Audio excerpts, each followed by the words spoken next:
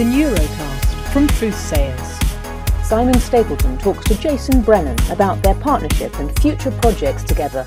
What I really like about Workit and working with Workit is, we start with a conversation perhaps with benefits, but actually the benefits in the Workit world isn't just about pay and rations. It's actually a more holistic view of benefits.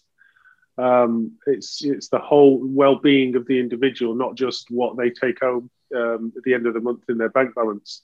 And I think that's why we've got such a great fit between us, because obviously we can help surface where an organisation's doing really well from that perspective, and not perhaps doing not so well from that perspective, and that gives obviously your customer the opportunity to intervene before it becomes a problem. Because obviously we're able to get at the data that traditional surveys couldn't, and in your space, in the employee well-being and benefit space, that's super important to understand. What's your expectations of the partnership in the future? Oh, we're thrilled, and we're very much looking forward to the various different kinds of work that we can do together.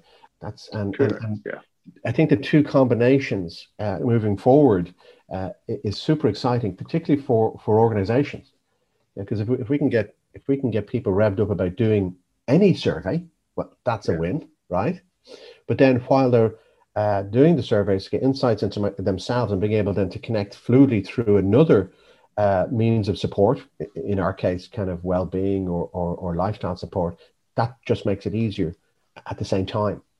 It's also about, as you said, helping businesses know what they're doing well, so they can shout about it, right? So that they can do more of that, as well then as highlighting some of the gaps or some of the challenges.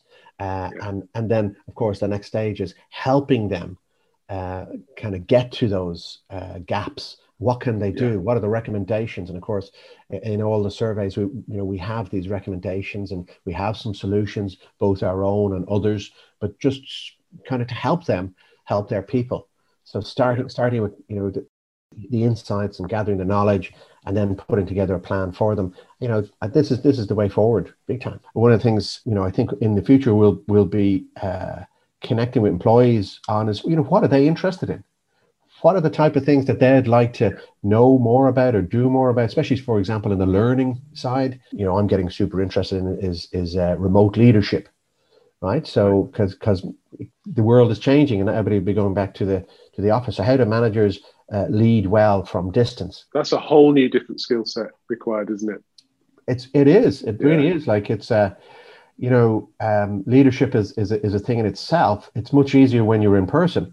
It's slightly more difficult when you're doing it like we're doing it now, through technology. This is where I think Truth Sayers and the surveying really kind of comes to the forefront. Is managers may not put up their hands to say they're struggling in this area, or they may not even know they're struggling in this area. Right. So therefore, through a survey, particularly a neurotech survey, it shows it up for them and for the business in a positive, helpful way, rather than about exposing those people. That's right. We're taking the working from home survey and moving it on to the student community, because equally they're studying from home.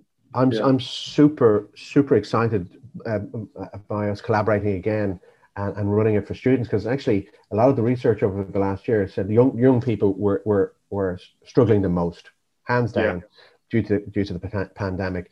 But we're now kind of fine-tuning it into study. What's it like to study from home?